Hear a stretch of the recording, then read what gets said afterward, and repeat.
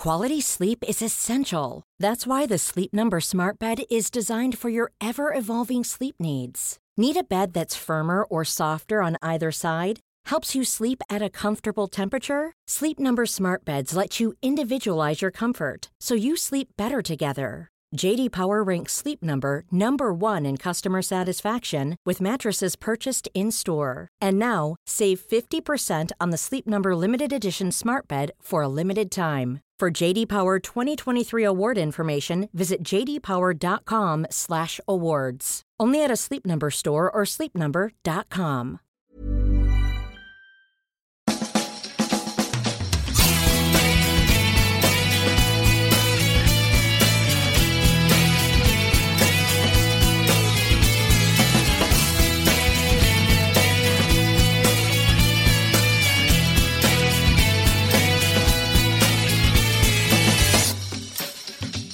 Hello and welcome to the now traditional pre-season Premier League Arsecast. And as always, I'm joined by Ken Early of Second Captains. Hello, Ken. Hello, Andrew, as always. How are you? I'm good, thank you very much. How's your summer been?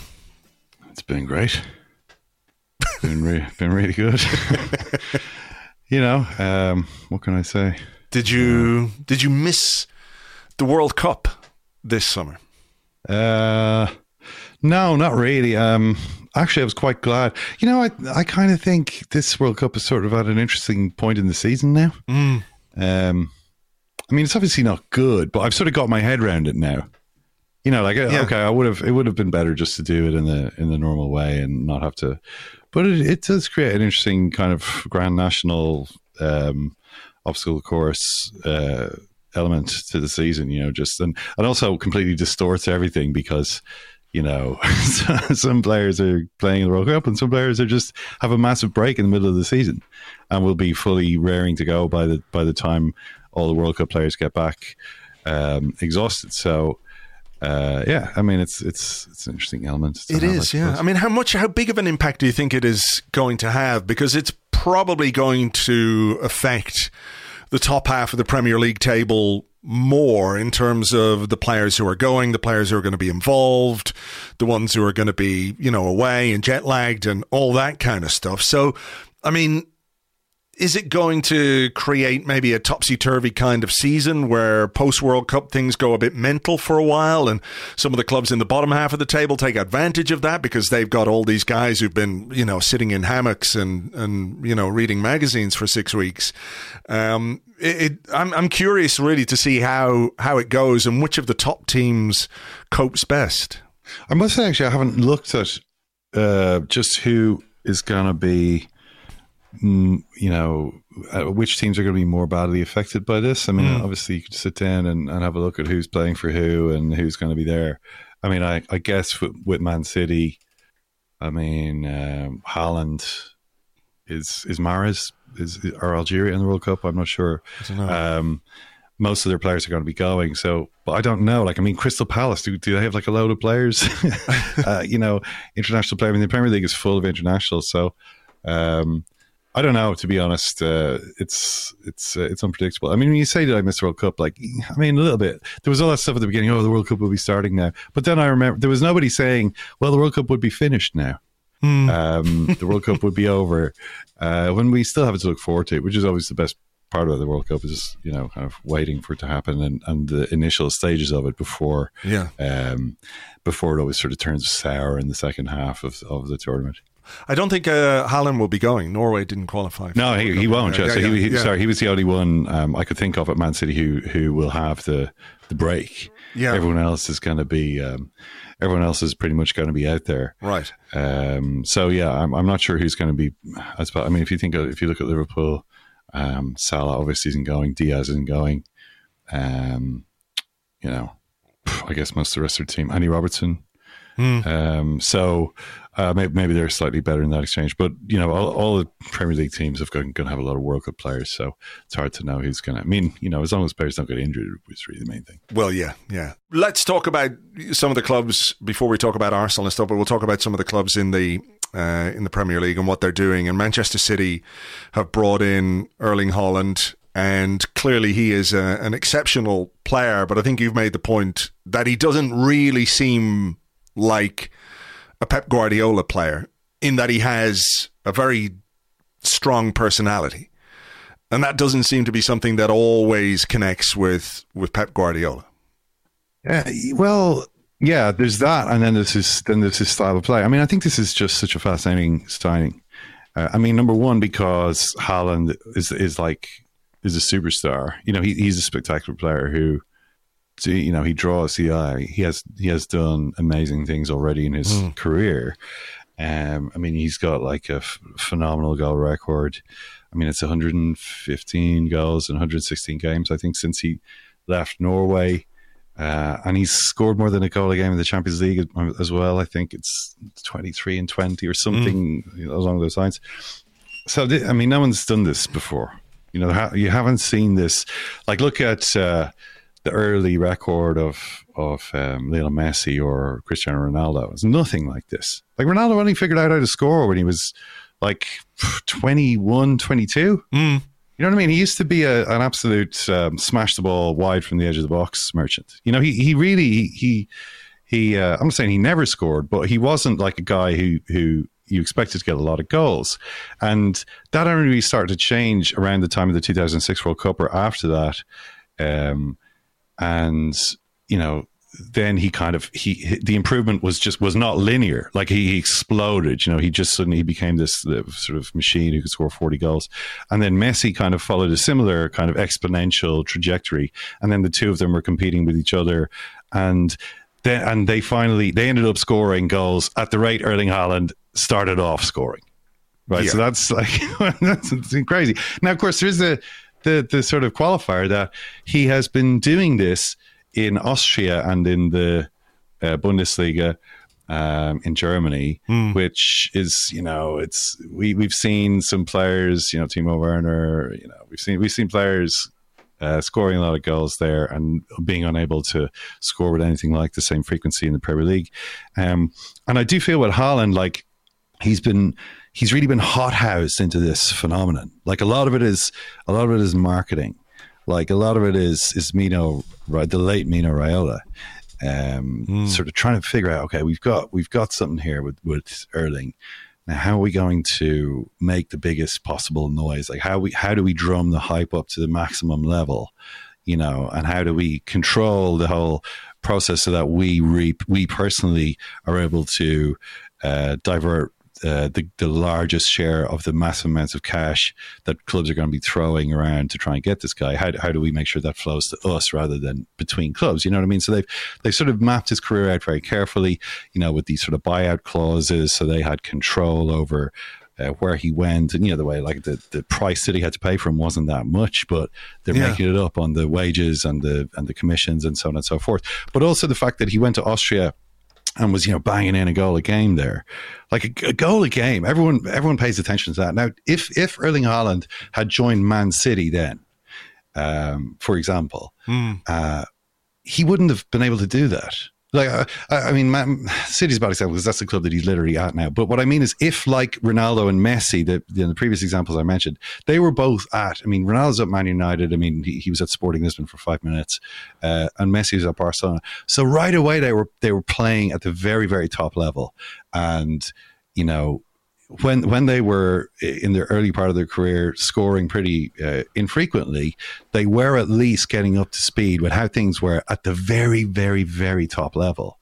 Whereas Haaland, I think, was flat track bullying it a bit. I mean, it's a bit much to say an 18 or 19-year-old is being a flat track bully. He is still a teenager, but, you know, in the sense that, like, it certainly was an easier level for him to kind of stand out as an absolute prodigy.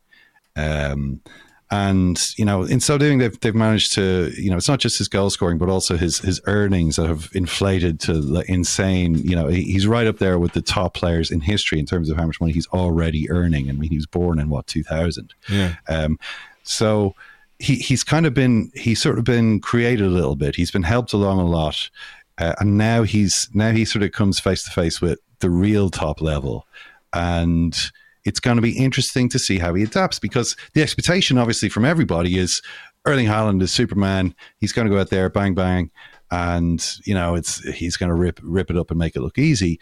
But what we saw from him in the Community Shield was a player who's struggling to to get to grips, to figure out where he fits in with the team, how to connect with it with everybody else, and maybe that'll click with him in a couple of weeks, or maybe it'll take a little bit longer, but he doesn't really have that much longer because Guardiola's in a position where he doesn't really have a lot of games to throw away on sort of, you know what I mean? He needs the team to win pretty much every week. So it does create this situation of pressure in terms of how quickly he can adapt.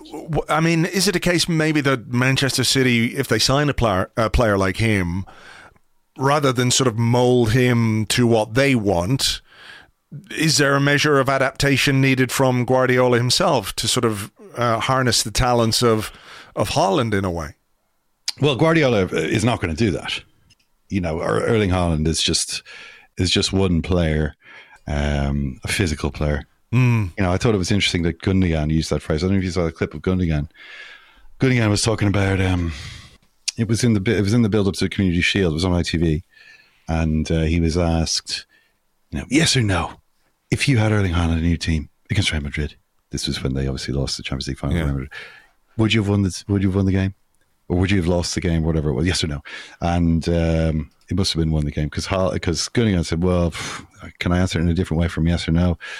Honestly, my answer would be no, because we didn't lose the game, in my opinion, because we didn't have a physical striker.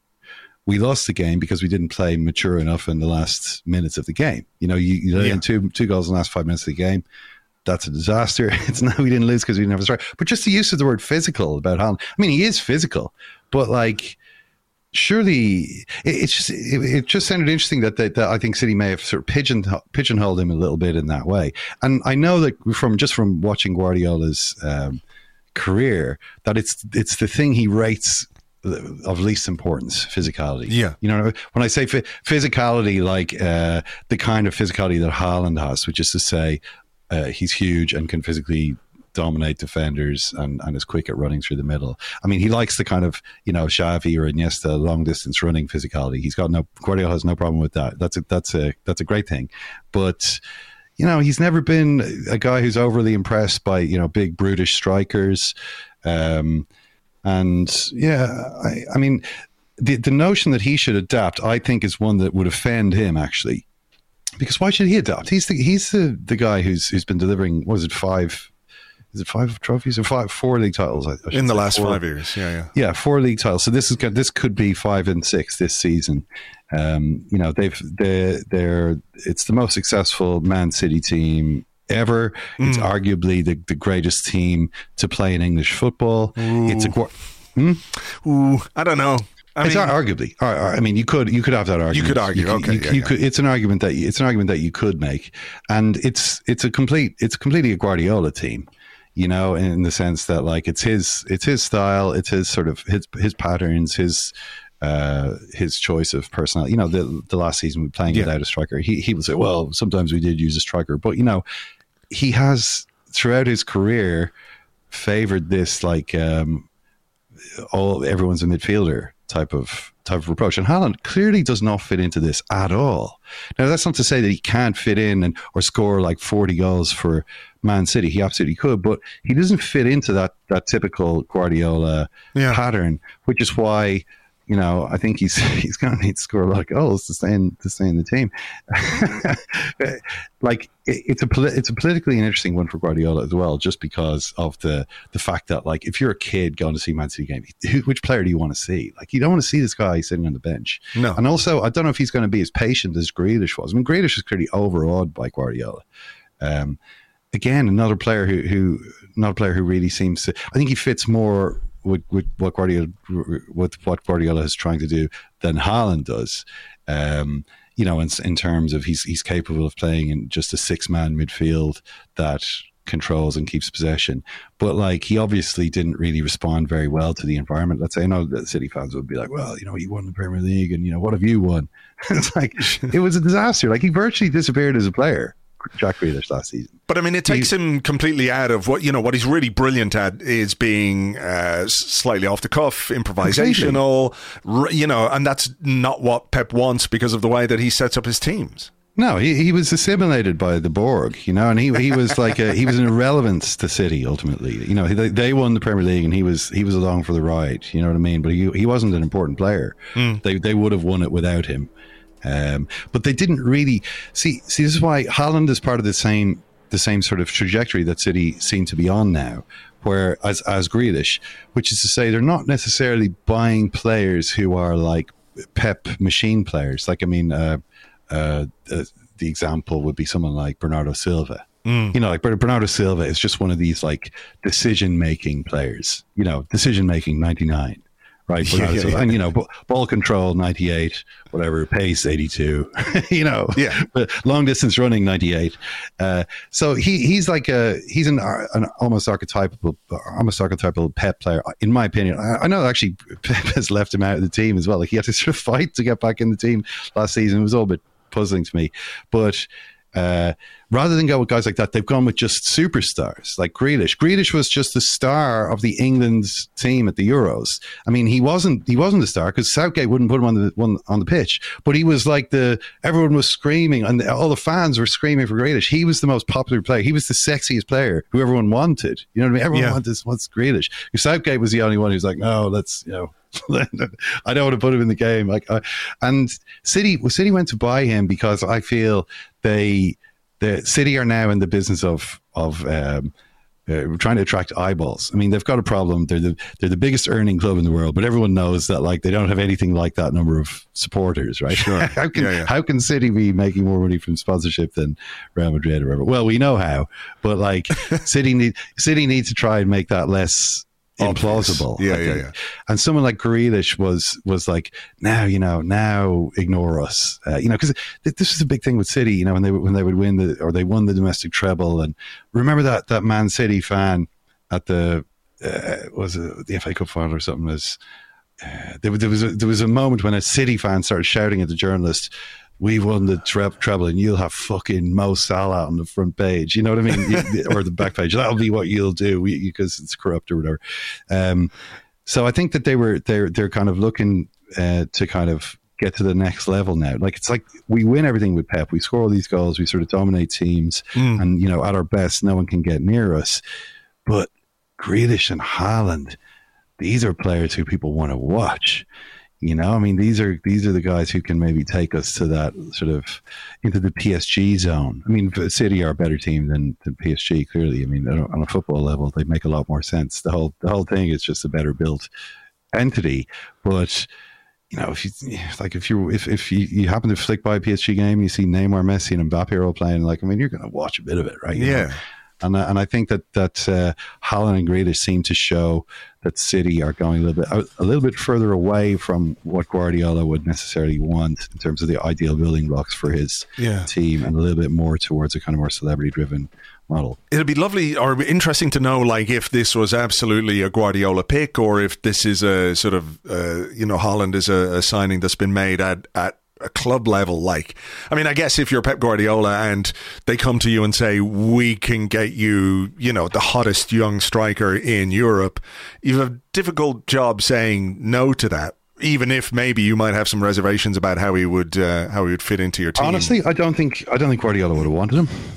I think so. The potential for a personality clash here is quite big. Oh, it's huge. Yeah. And that is something that I'm kind of crossing my fingers for the new season, to be honest. Yeah.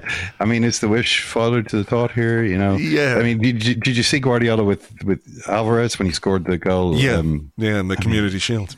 Just kind of, what are you telling me?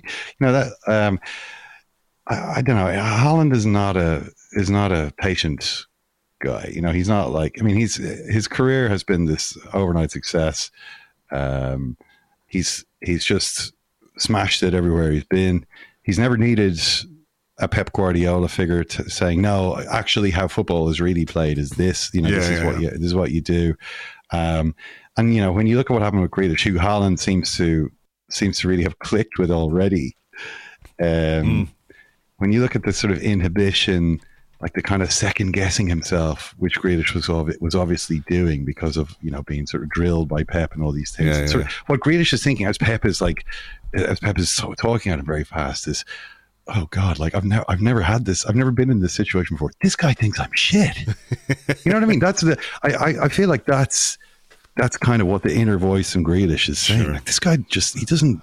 Everything, yeah, he's trying to correct everything I do, and he's sort of do this, do that, and I'm sort of like, oh, you know. Whereas every single team Grealish has ever played for before in his life, people are like, give Jackie the ball, you know, get the ball to Jackie, like, and that's and it's like, Jackie, you know, do your thing, and now it's like, so I think he obviously really struggled with that. Haaland maybe is more confident, but I don't think that necessarily means he's more amenable to you know, direction. You know? Yeah. So and you already heard Guardiola over the summer saying, you know, it's great when people come into the team who are normal people.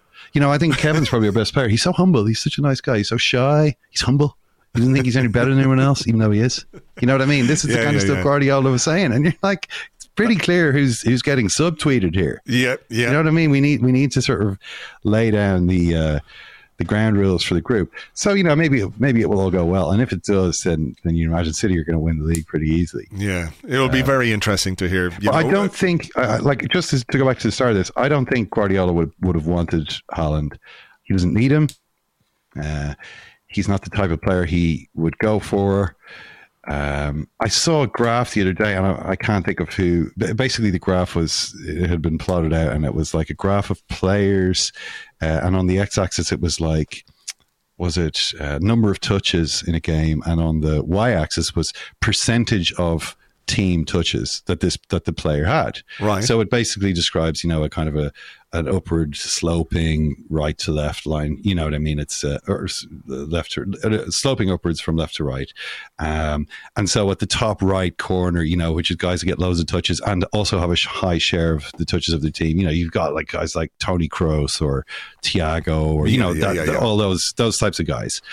And then in the bottom, the very bottom left player, i.e. the player with the fewest touches and the least involvement in his team, was Jamie Vardy, right? Which again wasn't surprising because, I mean, he literally only just tries to score a goal every so often and doesn't do anything else. But Erling Haaland was really close to Jamie Vardy. he was not getting a lot of touches, you know what I mean? And you don't need, it's not like... not everyone needs to be Toni Kroos, and if everyone was, there wouldn't be a lot of goals scored, right? Sure. Erling Haaland is obviously, it's not about getting loads of touches. It's not about, you know, dominating your team. But I do feel with Guardiola, he's always preferred players who are able to kind of be part of this Borg, you know, this ball hogging machine. I mean, Phil Foden is more the type of player I think Guardiola would want as a false nine than Haaland as a nine. Again, you know, this is the kind of thing, like literally this entire 15 minutes could end up being you know, as Haaland, the 60 goal. I mean, because it's not so people don't score a lot of goals in Guardiola's teams. I mean, you know, remember he had Messi. Messi's 73 goals was in a Guardiola team. Yeah. A Guardiola team that didn't win anything that season apart from the cup.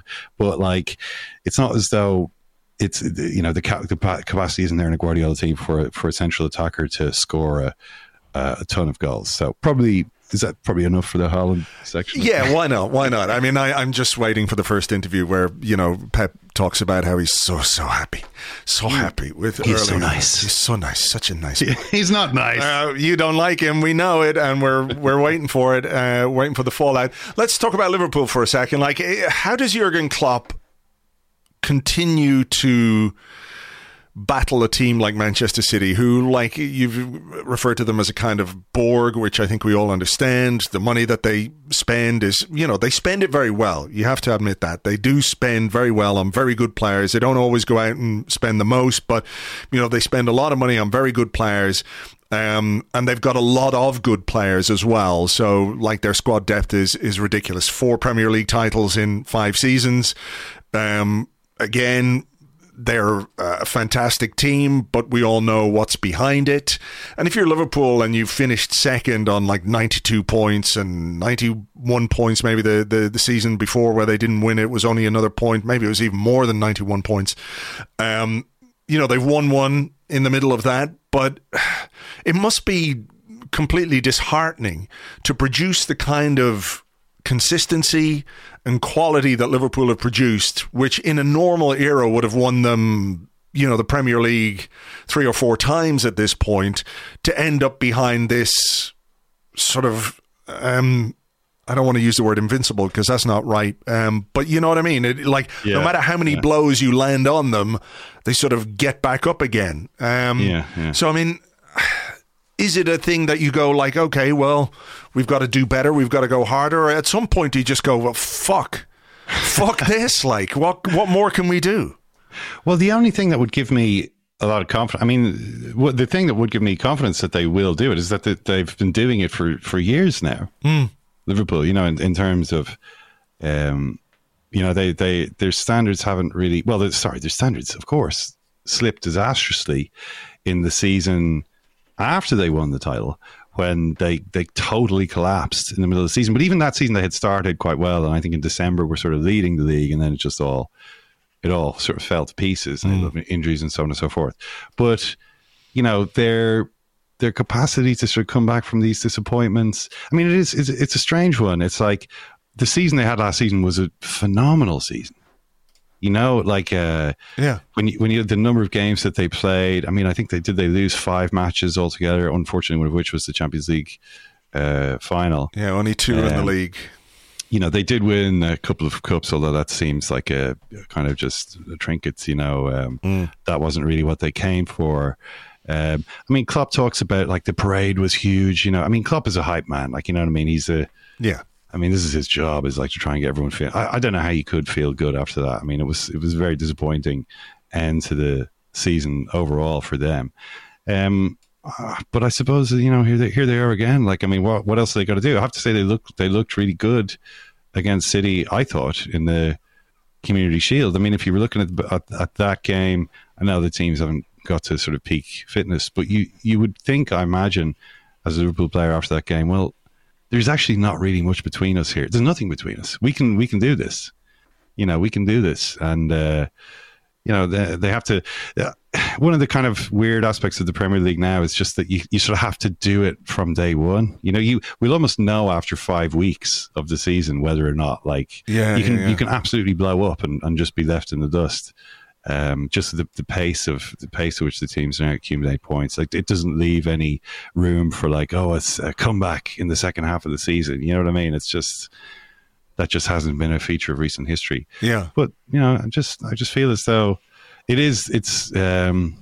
it must have been disappointing, but they've probably forgotten about it. I mean, it already seems like forever ago, Yeah. Like whenever the Champions League final was, it seems like it happened about 35 years ago. And the players are living in the same kind of weird accelerated or slowed down reality we all are. So, they've been relatively quiet in the transfer market, I guess. They've brought in, Darwin Nunez. Luis Diaz came in last season as well, and obviously, is Darwin Nunez not their record signing? I mean, he's a mega signing by their. I mean, I was talking more about numbers rather than sort of outlay on one particular player. Oh yeah, well, I suppose if you look at the actual, the net spend, obviously the key indicator of net spend. I mean, it's a single digit figure, right? It's like, they've so Transfermarkt, yes, 5 million, less than 5 million according to Transfermarkt's numbers. 77 million spent, 72 million brought in. I mean, that's the thing that Liverpool continue to do very well, is sell players. Now, okay. Oh yeah, preaching to the choir here. Holy shit! Like the way we'll come to Arsenal and selling maybe in a minute. But well, I mean, it's just incredible what happens at Arsenal. But Liverpool. I mean, if this had been Arsenal, obviously it would have been Sadio Mane leaving after the last year of his contract. Whereas in this case, he's sold to Bayern Munich for money. Yeah. Now, I don't think they would have wanted to sell him. Is the difference? Do you not think? I don't think so. I don't think in the form certainly that he was in, the condition that he's in. But they had to make a decision though, didn't they, between Mane and Salah, like with both of them going into the final year of their contract, both of them sort of pushing 30. They kind of had to make a decision on one of them. Yeah. So they've gone with Salah, obviously. I mean, I don't know if the option was there to choose Mane instead and send Salah on his way. I'm not sure. But, if you look at it numbers-wise, Salah scores more, sets up more. If you look at it from that point of view, he is a better player than Mane. But Mane's been a huge player for that team for almost the entire Klopp era. Yeah. Just the sort of aggression like that he plays the game with, just the kind of, the getting to the ball first, the kind of intensity that he has. A huge player to lose. I think he's a bigger loss certainly to Liverpool than, say, Gabriel Jesus would be from Man City. I mean, I'm not saying that Gabriel Jesus is a good player, but in terms of his importance to the team, sure, Mane was much more important. And so it's going to be, they lose something there. But yeah, I mean, once again, this is the thing that annoys, I think, a lot of Liverpool supporters, the fact that, well, once again, we spent £5 million. I'm not sure exactly how you're meant to compete with Man City on the basis of that. But on the other side, they have at least bought the forward that Jurgen Klopp apparently was very keen to sign. I hope it's on more than the strength of just him playing very well against them in the Champions League, because if this guy doesn't work out, we've talked about Haaland, the pressure on Haaland, but that's kind of almost, even if Haaland is a disaster, like if something, in the worst case actually is he gets injured. Haaland has missed a few games with injury. Obviously that's it. Nobody wants to see that happen. But even if he kind of struggles to adapt or to fit in, and there are issues, and they lose to Tottenham or something because Haaland hasn't picked someone up. You know what I mean? This type of situation arises, and then Pep puts him on the bench.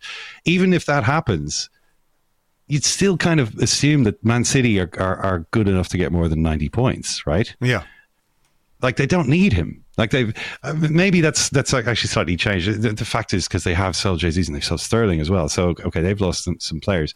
But if this guy, if Nunez doesn't work for Liverpool, like, absolute curtains. And I think it's you could say that there's still Diaz, Jota, Salah, or whatever. But to have spent so much money, they really, really need this guy to succeed. It has happened in almost all the previous occasions when they've gone really big in the transfer market since Klopp has arrived. Naby Keita, maybe not so much, but they need that to happen again. Yeah, it is. The thing about being able to sell well is that it allows you to spend. It's not really been an issue for Arsenal, and we'll come to Arsenal in a couple of minutes. But the idea of like a £5 million net spend as some suggestion that you're not being ambitious isn't quite there, is it? If you can generate money for the players you don't want, that seems pretty ideal, even if it means at the end of the day you're sort of balancing your books or whatever, which, in football terms, doesn't seem that important to many fans. But in reality, at some point, if you keep spending 100, 120, 150 million in the summer without getting any money back, you turn into Barcelona, and as we can see from what's happening over there this summer, one of the best run clubs in the world, Martin Braithwaite on £130,000. They kind of deserve that, to be fair, the way they got that player in, but now he won't leave. But it is. Doesn't Martin Braithwaite have like a personal fortune in the hundreds of millions? Does he? I don't know. Yeah, I think I remember. Seeing this before, he's got like a couple of 100 million from his other career as an investor, Martin Braithwaite. But he still wants his money. He still wants his money from Barcelona. It's not about the money. It's about the respect, and it's about proper order. They're just trying to bundle this guy out the door.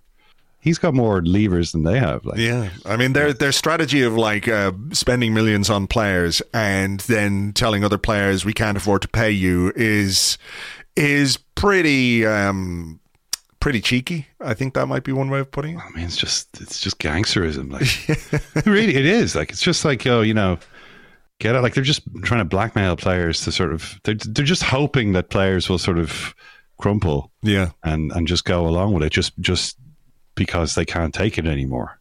That's clearly what they're trying to do with these guys. Yeah. But I I don't know if it's necessarily going to work. No. I mean, Real Madrid were trying to do it with Bale for years, and we saw where that got them. Yeah. So it seems to me that the players, if they hold out, I mean, Barcelona can try and make their lives miserable.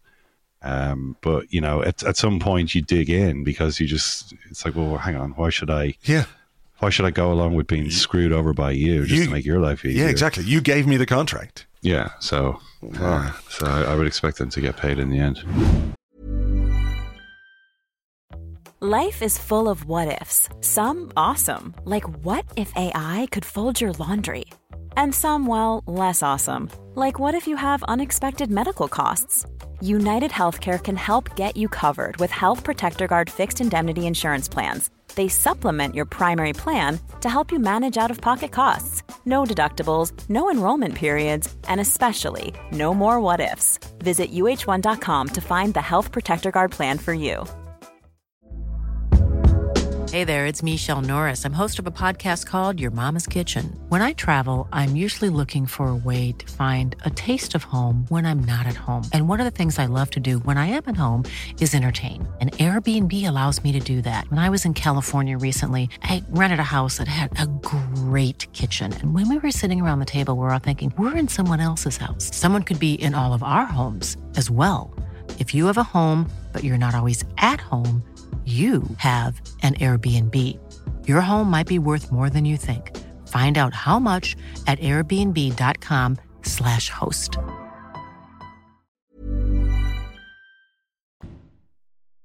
What about Chelsea's transfer strategy this summer, which appears to be see who other teams are interested in and trying to buy and then trying to buy them?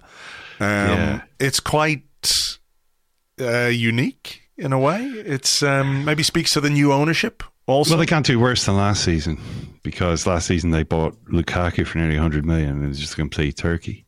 Yeah. And that was a total disaster, which ruined the season, you know. So however badly Todd Bowley's team, which seems to be mainly him, T. Bowley at the moment. he's director. Todd Bowley's making a lot of calls. Yeah, he's director of football. Yeah. His phone is melting, you know, as well with all the action that's going on.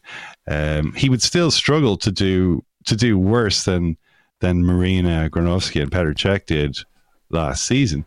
So, I mean, the players who they've signed, Sterling, I kind of got the feeling he was ready to move on from Guardiola. He's like, I've learned enough, and now it's time to make my way in the world. You know, back home to London, and and sort of maybe be a sort of a have a first team, undisputed first team status, which I think is probably something he feels he deserves at this point in his career. Feels like he's earned that, and still at City after seven seasons, he was still not kind of guaranteed to play even most of the matches, and that's despite scoring, you know, a lot. I mean, did he score more goals than anyone else in the time that he was at City? Maybe he couldn't be far off. He was certainly one of the top scorers. Maybe maybe Aguero. he didn't get as many as Aguero, yeah, but you know, he was sort of up there. So this is obviously for personal reasons good for him to try. He's now a more senior figure in the team. Koulibaly is like a player everybody wanted to sign a couple of years ago, and you know, obviously he sort of plugs a gap. But I mean, there's too many gaps. You know, Chelsea have made a real mess of this. I mean, in terms of letting players walk away on free transfers, to lose someone like Andreas Christensen is a disaster. You know, whatever about Rudiger. Rudiger was kind of, you know, getting towards that stage where it's like, you know, how long of a contract do we really want to give? You know, I mean, he's 30 next year. You know, can we really afford to? You know, he's sort of more in that zone. But Christensen was supposed to really be the future of Chelsea's defense. You know what I mean? Like he's like a really top player who's got like a lot of peak years ahead of him, and you know, should not be losing this guy in a free transfer. It's just such a mess that I mean, obviously they were hit by this. They were completely blindsided by the sanctions and you know, Abramovich being chased out of the UK. I mean, he wasn't actually in the UK, but you know, obviously what happened there. And when that happens, there's a lot of players going, "Do I really want to re-sign with this club?" And I feel like it's a problem. surely they have at the moment, which is players looking at Chelsea and thinking, are they still the same Chelsea that we have kind of got used to? We've got used to thinking of Chelsea as the most powerful London club over the last 20 years since Abramovich has been there, right? I mean, they've been like consistently getting the best results out of the clubs in London. They've been winning the Premier League more than anyone else other than Man City. Is that true since Abramovich arrived? I mean, certainly United can't have won many more than them in that period. So they're one of the sort of pillars of English football.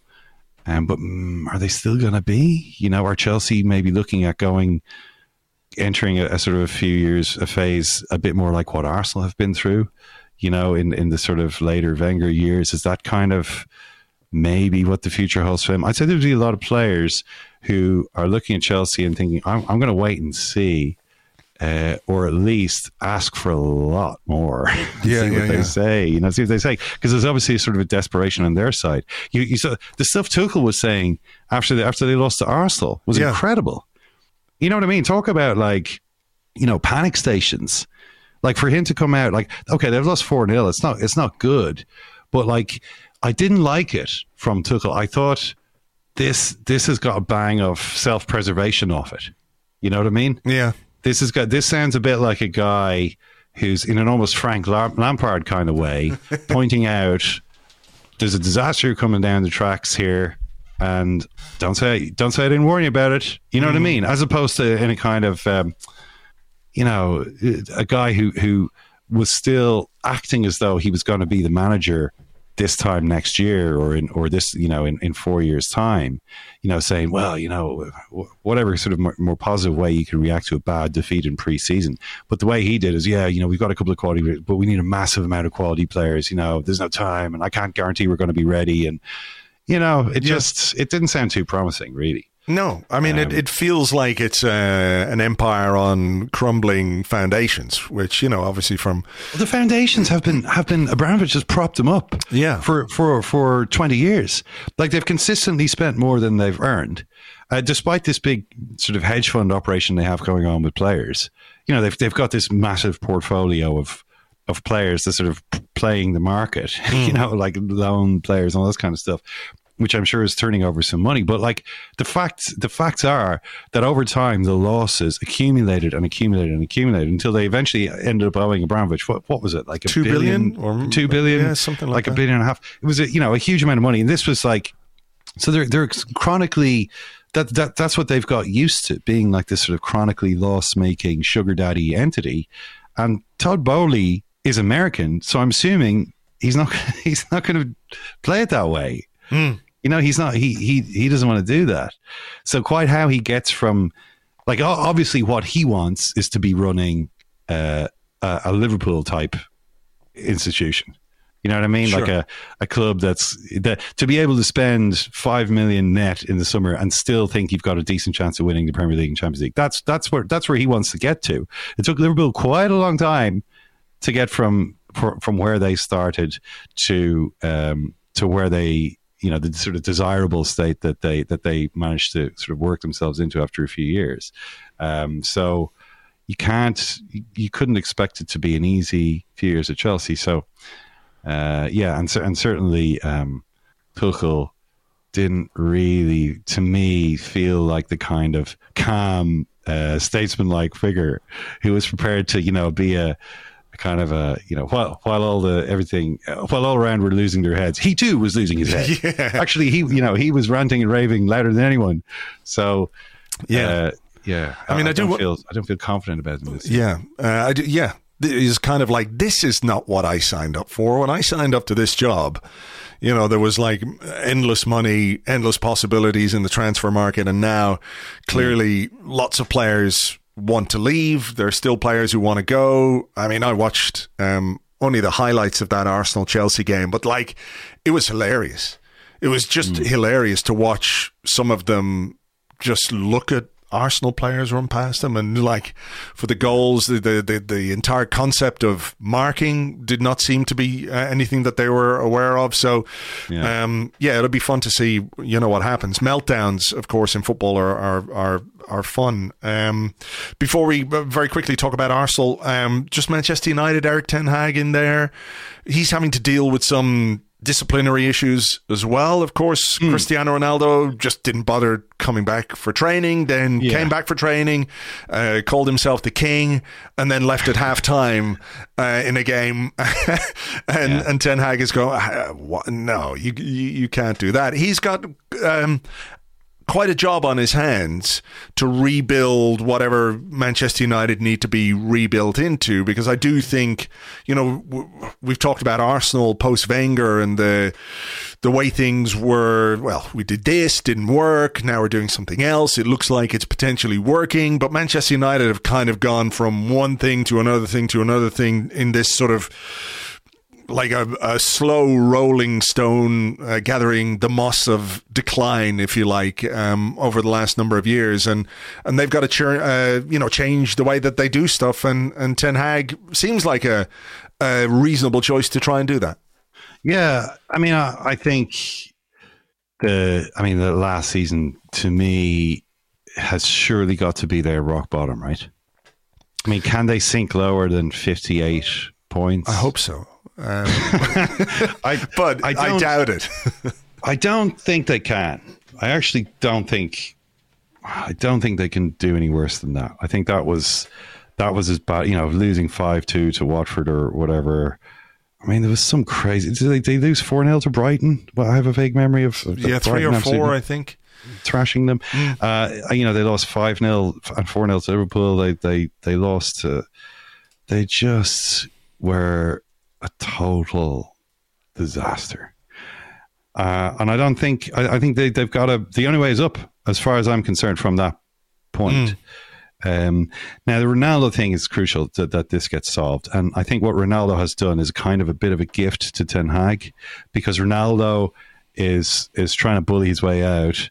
And that's great. To where, though? That's the thing. Where? Who cares? No, I don't care. But hopefully Chelsea, right? If you're Man United, you're thinking, well, hopefully Chelsea. Maybe Bowley will be desperate enough. Oh, that sounds like to get this guy in, and hope that Ronaldo. They can't. I've signed the top player on Facebook or whatever. I've signed the number one followed athlete in the world. I mean, how can the Chelsea fans be angry with me now? That's one possible. I mean, it seems to me like the logical solution here is Ronaldo to go to Sporting Lisbon for a pay cut, because of the emotion. Because, Sporting Lisbon Sporting are in the Champions League. I mean, the whole point is that he has to be in the Champions League because he has to keep extending his little record, his big record. I mean, it's like the being the top scorer in the Champions League is a big deal to Ronaldo. He has to keep putting distance between himself and his only rival. What's the current state of that top scorer race? Is Ronaldo, like, how far ahead of Lionel Messi is he? Let me check. I don't know. Okay, he's he is currently 15 goals ahead. Yeah, so he's going to score another 15 goals. Not in one season in the Champions League. Well, I mean, I don't think Messi's ever scored as many as 15. I mean, it's a lot, but it's not inconceivable that Messi could do that. It's not even 16 goals, obviously, to take the lead, and that's the risk that Ronaldo runs if he's not in it for a season. We know there's no chance of that happening to Messi, obviously, with where he is, and so he needs to get back in somehow. Chelsea could offer him that. I mean, it would be crazy, an idiotic signing for Chelsea, obviously, but that doesn't mean it couldn't happen. Yeah, it's football after all. But for Sporting, like, okay, it's obviously a different type of signing because, I mean, he's like the greatest Portuguese athlete coming back to his home club. There's a lot of narrative stuff around that. I mean, obviously, Ronaldo would have to take a huge pay cut, but he's already got a lot of money. He's already got a lot of Champions League goals, and he still wants more. So, when you're sort of accumulating these things, you want to keep accumulating them. But from Ten Hag's point of view, this is great, right? The worst thing would be for Ronaldo to be turning up and and sort of acting like he was going to be a normal part of the team. By far the best thing is for Ronaldo to angrily force his way out of the club, making it look as though it was Ronaldo's fault and not Ten Hag who kicked him out. That's great, because they have to get rid of him. You know, he can't be there anymore. Like if Man United want to improve at all this season, he can't be there, because he's holding back the whole thing. Like, I mean, you can see the effect on the team is already obvious. Solskjaer lasted 8 or 9 matches once Ronaldo had arrived. You know, he was finished really the moment Ronaldo walked in the door. Rangnick comes in, he's like, okay, let's talk about pressing, and Ronaldo's like, you know, like, I mean, clearly I'm not going to do that. So I don't actually know who you are, but like clearly that idea is never going to fly here. Yeah. And you know, he wouldn't do it. But it's also the fact that, you know, you see him saving his energy in matches, obviously just for the trying to score. He's not going to waste energy pressing, because, you know, he's got more important things. He's got more important things that he needs to do in the field. Score the goal in every game that, like, he feels gives him value as a person. But also, he needs to save the energy in training as well.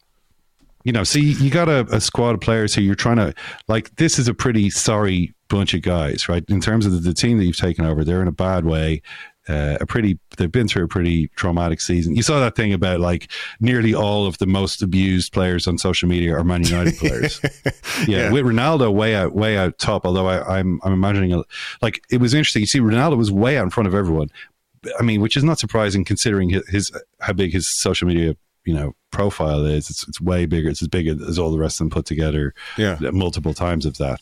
Okay, so he's obviously going to attract lots of haters. But I imagine that, like, it wasn't Man United fans and mainly abusing Ronaldo. It was just mainly Messi fans or Pessi fans or whatever. But the player underneath him, the only one that had nearly half as many abusive messages was Harry Maguire. And I'd say it was nearly all United fans. You know, like, I mean, my God, like what he's been through, like, in terms of, you know, it's grim. But, like, so they've been in a bad place. And what do they need to do? They need to get together and work incredibly hard and try to start feeling good about themselves again. That's what they need to do. And literally the basic building block, the first step that they need to take is to train really hard and to remember that actually being a football player is, number one, is an athletic endeavor. Like, it's not actually like being an actor anymore. There was a study years ago on Everton. There was a guy who, can't remember the name of the guy. He was actually an Irish guy who kind of observed Everton. This would have been back in sort of the 70s, early 70s, and kind of spent a season there kind of analysing them from a kind of an occupational point of view. The guy was doing like a PhD, and to try to figure out what was just involved in this job of being a professional footballer. And one of the conclusions I remember from it was, actually, this isn't really like being a sportsman in a lot of other ways. The profession it's most like is acting, right? Like, they're like actors. They're highly strung. They're under a lot of pressure to perform in front of the public. You know, they get a lot of joy out of this. A lot of that is still true, but they're now running like 4 times as much as they were then. You know what I mean? It's like, so like, you have to be super fit, and United have not been. Like, they, you know, how long is it really since you've seen a United team that looks strong, was able to outrun the opposition? Yeah. It's been a while. You have to have that as a minimum starting point, and that's one of the things that Ten Hag has to do, to even just to motivate the squad. You know, to kind of, when players feel like they're working hard, it actually does improve the mood. They think they want to be lazy, but actually they don't. But the problem is, if you got Ronaldo there, he doesn't want to run. He's done all the running, and now it's just all about adding goals to the Champions League record. And he is certainly not, he does not want to be running his ass off in training when he's going to need that energy in his legs on Saturday or on Sunday. So for that, like, it's a huge problem for a coach, because the thing is that Ronaldo is not just like an old guy who's kind of doesn't want to train hard every day. He's also like the most famous person at the club, the most famous player in the league, and someone who vastly outranks you in, you know, sort of every aspect of football status. And if he kind of looks at you and kind of raises an eyebrow mockingly at your suggestion of like training routine, like, it's everyone else is going to also, you know, it has a bad effect on the other players. So that's the number one thing. They still haven't solved this problem, but the signs are good that they might be able to solve it because of the way that Ronaldo has behaved, which I think is a gift to Ten Hag. Yeah, could well be. I mean, obviously I hope it festers right until the end of the window and there's no satisfactory conclusion for anybody other than for him to stay and completely fuck things up from the inside out. Well, the other thing is the De Jong stuff, right? Because this is also huge for them. Like, if they bring in De Jong, then given that he played he played the best football of his career under Ten Hag for Ajax, and is a player who I think could transform the team, right? I mean, in terms of he could vastly improve. Vastly is maybe overstating, but he's a player who's capable of improving the performances of everyone surrounding him in the team, because he's able to take the ball under pressure, he's able to deal with it under pressure, and he's able to give good passes to people in good positions earlier than Scott McTominay. you know what I mean? Scott McTominay. Like, I don't know if you saw the story. I think it was in the Telegraph. There was Ronaldo he played against Rayo Vallecano for an hour, and then or half an hour, he's taken off and he left or whatever. He left the stadium with Dalot, his sort of, there's an example of like Dalot went with Ronaldo. Probably knew he should have stuck to the end of the game. And Ten Hag was like, this is unacceptable. We're a team. That means you stay to the end. You don't leave the stadium before the game is finished. So that's the thing. But in the same story, it mentioned that Scott McTominay was seen still at Old Trafford an hour after full time. It's like McTominay never goes home. Like, no one wants to be a Man United player more than McTominay. And, that's a great thing. It's a great thing to have a guy or a couple of guys like that in the squad. And he is going to give them everything he's got. But what he's got is not as much as what Frankie de Jong has got. He can, I think, make a lot of difference, maybe in partnership with a player like McTominay. But in order for any of this to have any relevance, they have to get him out of Barcelona. And, I had thought it was a bit strange for the first month or so of this saga that United seemed to be the only team who were interested in de Jong.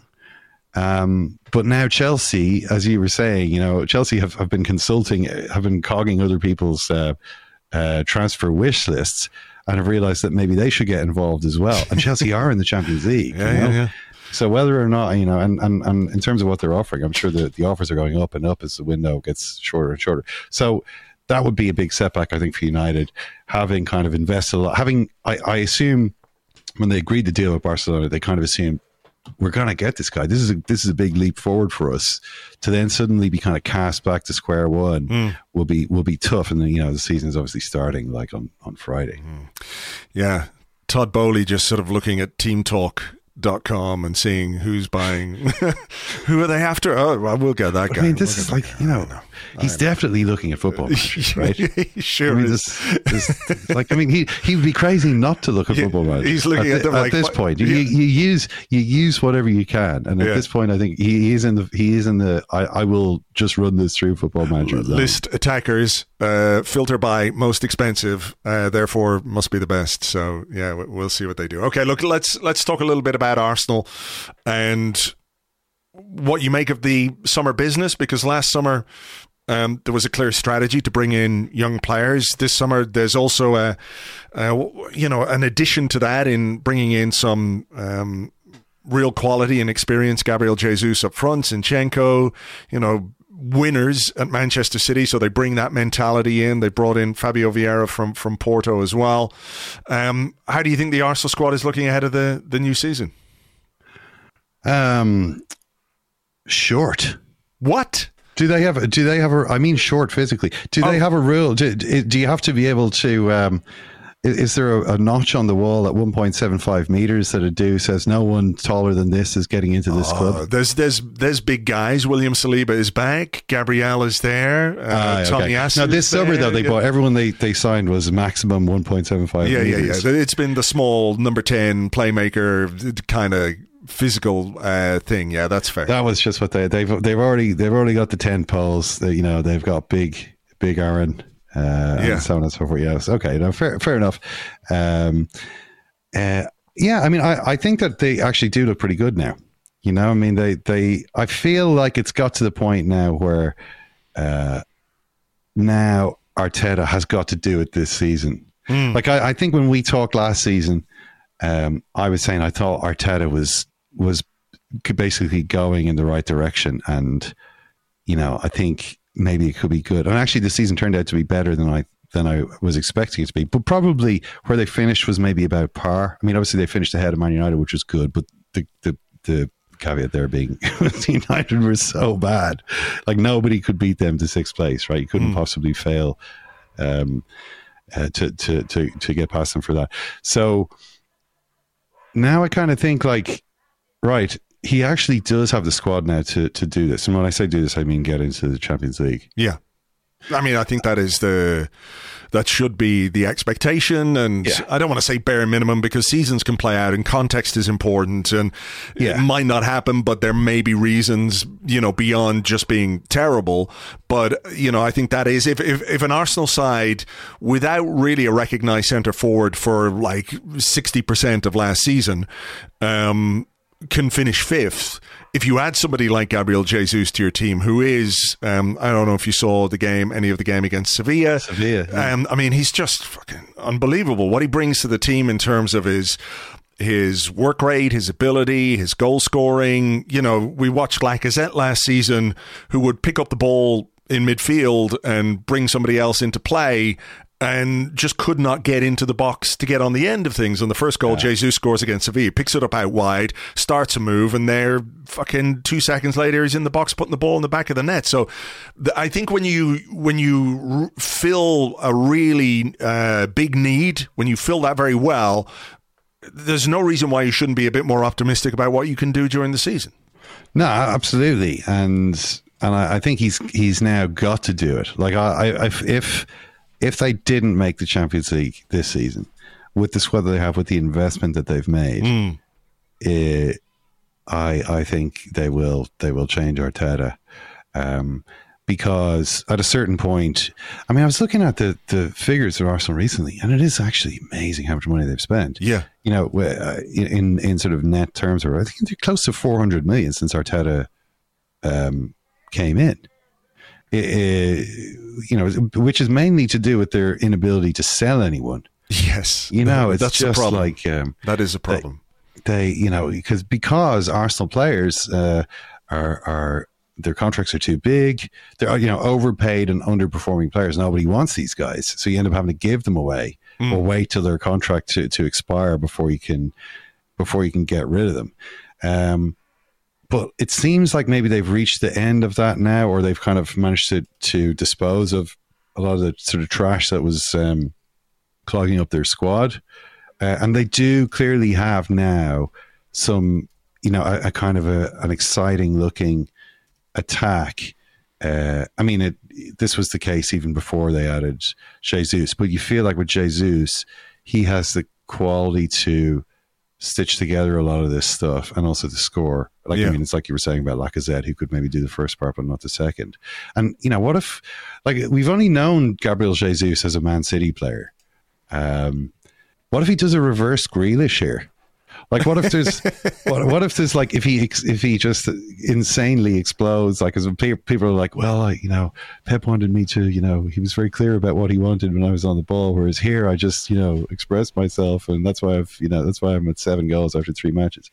I mean, I see that. I mean, is he the most owned player in fantasy football at the moment? Everybody loves. Yeah, Jesus. I saw that. Everyone's expecting him to. He's going to start a lot of games, isn't he? I mean, that's the thing. It's not like Arsenal are replete with a collection of centre forwards where you're looking and going, well, which one of them is going to start? There is really, you know, he is the number one. Eddie Nketiah is the number 2, but clearly Gabriel Jesus, when fit, is going to start a lot of games.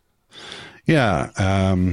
Yeah, I mean, pretty much whenever he's fit, he'll be in the team, you would imagine. And then Martinelli is like such an exciting player. You know, again, a lot of it depends on how they link up. But, you know, if you've got like Martinelli, Odegaard, Saka, Jesus, like you're into the realm now of like, okay, well, there aren't that many teams in the league that have a better sort of sounding line. I haven't even mentioned, you know, Smith Rowe. You're at that sort of point. Arsenal haven't been in this position for a long time, I think. You know, for sort of the entire time that Aubameyang was at the club, like, I thought Aubameyang was a good player, but it was as though, I mean, the other, Lacazette was sort of their time was overlapping. They never, in my opinion, complemented each other. No. There was always this, and there was always this sense of how does this all fit together? Whereas now I can see immediately how this fits together. You know, it's really clear. It's like Jesus in the middle, Martinelli on the left, Saka on the right. I mean, I'm saying this. Saka plays everywhere. I mean, Saka has played all over the place. You know, Odegaard, and then two players in midfield. I mean, if they're going to play with four, I mean, do you think they're going to do that? That's one thing that I was looking at also with Arteta that I don't really like about him, or I found a bit.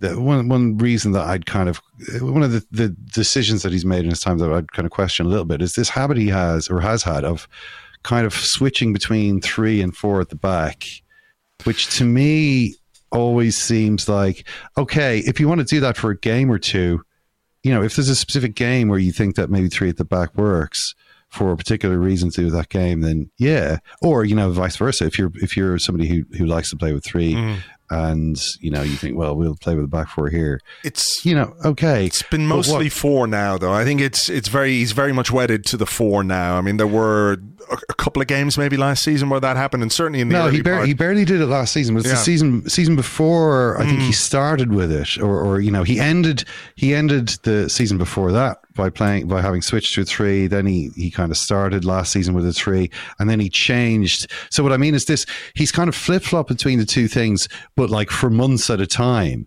Which always makes me wonder, well, do you have a clear idea of what it is that you want to do? Because it's pretty difficult to put together a squad or a team that, you know, when you're kind of changing the big pattern of the team, you know, every so often. So that's, you know, I hope that he stays with, I hope that he stays with 4. He will, yeah. It's definitely a back 4 team now, for sure. And is Zinchenko a left back? I think so. I think so. I think he's a left back because when they were left back against Sevilla, right? Yeah, he was. And when they were after Lisandro Martinez, that was for him to play at left back and not at centre half, because 5'9" central defenders in the Premier League aren't that. I don't know if I would do it, you know, regardless of how good a player is. I know there's examples of you know, some 5'9" central defenders who've been about Cannavaro and there's Ayala, exactly. But that they're extremely, extremely rare. And if Lisandro Martinez is in that kind of bracket, well, then Manchester United. Well, I can see what attracted Edu to Lisandro Martinez, certainly. Which is? Well, his short stature. You know, he does like a 1.75 meter or below player. Yeah. I mean, it's the exact opposite approach to Conte. It's going to be interesting to see that. Like Conte, it seems like he won't allow anyone less than 6 feet to sign for Tottenham.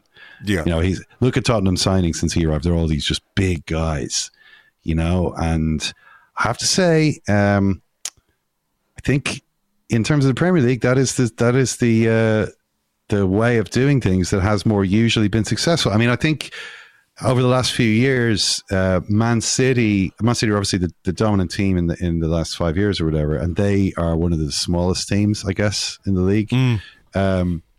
But generally, in the Premier League,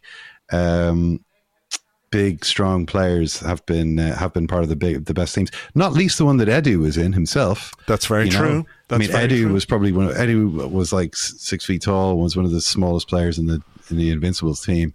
You know, so he's obviously decided to go in a different direction now. But I mean, I can appreciate you don't want to talk about Tottenham, but Tottenham to me look like they could be very strong this season, you know? Top 4 contenders. Oh, definitely. Yeah. Definitely top 4 because, you know, because of the problems that Chelsea have, because of the kind of, you know, the United being so bad last season, like can you see United adding 20 points? Maybe, but that would still only take them to 78. You know what I mean? Like Tottenham, and the thing that I like about Conte is that he's so clear about what it is that he wants the team to look like. it's like he just has he's just like, okay. And he comes in and quite quickly sets up. It's kind of the opposite from the sort of slight flip-flopping that I sort of detected in Arteta at various points. Where am I 3? Am I 4? He's like, this is the pattern. These are the types of players that I want. I want them all to be 6 foot plus. I want them all to be, I'm going to spend the entire preseason running them until they puke so that they are going to be one of the fittest teams, or, I'm going to demand that from them. Yeah. And that's where we start. And then, okay, we'll figure out game by game what we're going to do in each game. He's also very good at coming up with little ploys to use in each game. And you could see that in their win against City, particularly, I think, last season. But they're going to be such a strong physical team, which I think is, I think that's... It's going to make it competitive anyway, for sure. Top 4. And what I would just say about Arteta and that sort of flip-flopping between the 3 and the 4, I think it was to do with the quality of the defenders that Arsenal had at their disposal. It's different when you're playing with David Luiz, Callum Chambers and Rob Holding than if you're playing with Gabriel and Ben White, or Gabriel and William Saliba. I think that makes a big difference. And he's always talked about the need, or his desire for, I think the word he uses is specificity in certain positions. So I think this is very much a back 4 team now. And the key difference, hopefully for Arsenal this season, will be further forward, because adding Jesus, adding Vieira, bringing on Martinelli, Odegaard, Saka, etc., etc. It's exciting from that perspective, from an Arsenal fan's. It really is. So I kind of see them as being. I mean, I don't really. I wonder if maybe Tottenham now do have a team which is strong enough to actually compete for the title. I think they might do. I think they might. I think they might be nearly there. I don't know if Arsenal are, but I still think that Arsenal should be capable of getting to the Champions League. Again, it depends on where Chelsea going to be able to bring in. Like Chelsea, we're talking about signing Frankie de Jong as well. Although I'm not sure if they're sure what they do with them. I feel as though Chelsea are not going to be that strong. So really, I think. We haven't mentioned Newcastle. I can't believe. I can't believe that Newcastle, they haven't really done anything. Are they like just the unloved? It's a tough sell. Even with all the money, it's a tough sell, I think, for top players. And, I think we should probably just knock this on the head now, because I've taken up way too much of your time. But I think, you think about when Manchester City got rich, they had to go through a period where they were buying maybe high-profile players, but not necessarily top players, if that makes sense. Guys on the way down, or guys who were just like, oh, I'll take all this money. Doesn't make any fucking odds. But, even then, getting somebody to move to Manchester is probably easier than getting somebody to move to Newcastle, with all due respect to the wonderful people of Newcastle. Well, I don't know if there's too much difference. I mean, I think there's always... You're always able to. Manchester has a good tram, to help people to see the beauty of the Northeast. They're signing. It looks like probably James Maddison, right? These are not like Live Golf style signings, though. No. And that must be annoying. Must be annoying for Newcastle. But then again, right? I don't know if you saw Greg Norman was on like Tucker Carlson yesterday. No, I don't tend to watch a lot of Tucker Carlson. Well, Greg Norman was on talking to Tucker Carlson about how Live Golf is the future of golf, and Tucker was sucking it up. And they were at like the Trump golf course. And all I'm saying is, do you expect to see Eddie Howe on Tucker Carlson anytime soon? Do you expect to see Tucker gazing at him adoringly while Eddie explains his principles of high performance? I don't think so. So what I'm saying is that if you're like the Saudi PIF, it seems as though the golf is opening more doors. Sure. Than old Eddie has managed to do so far. But you never know. There's still plenty of time left in the window. There is a whole month more or less to go, and plenty can happen between now and the close of the window. We better leave it there, though. As always, Ken, a pleasure to talk to you. Good luck for the new season, and thank you very much. Thank you too, Andrew. Thanks for having me on. Thank you very much indeed, as always, to Ken Early. You can find him on Twitter. He is at Ken Early's, and, of course, part of the Second Captains podcast crew. You can subscribe to their stuff on Patreon. Their Monday football podcast is free, but they do lots of other great stuff during the week as well. You can find more details at secondcaptains.com. Right, let's leave it there for this one. There's more to come. Don't worry about that. More Arsenal-centric pre-season podcasting very much on the way. For now, though, we'll leave it there. Thank you for listening as always, and we'll catch you on the next one, which is really soon.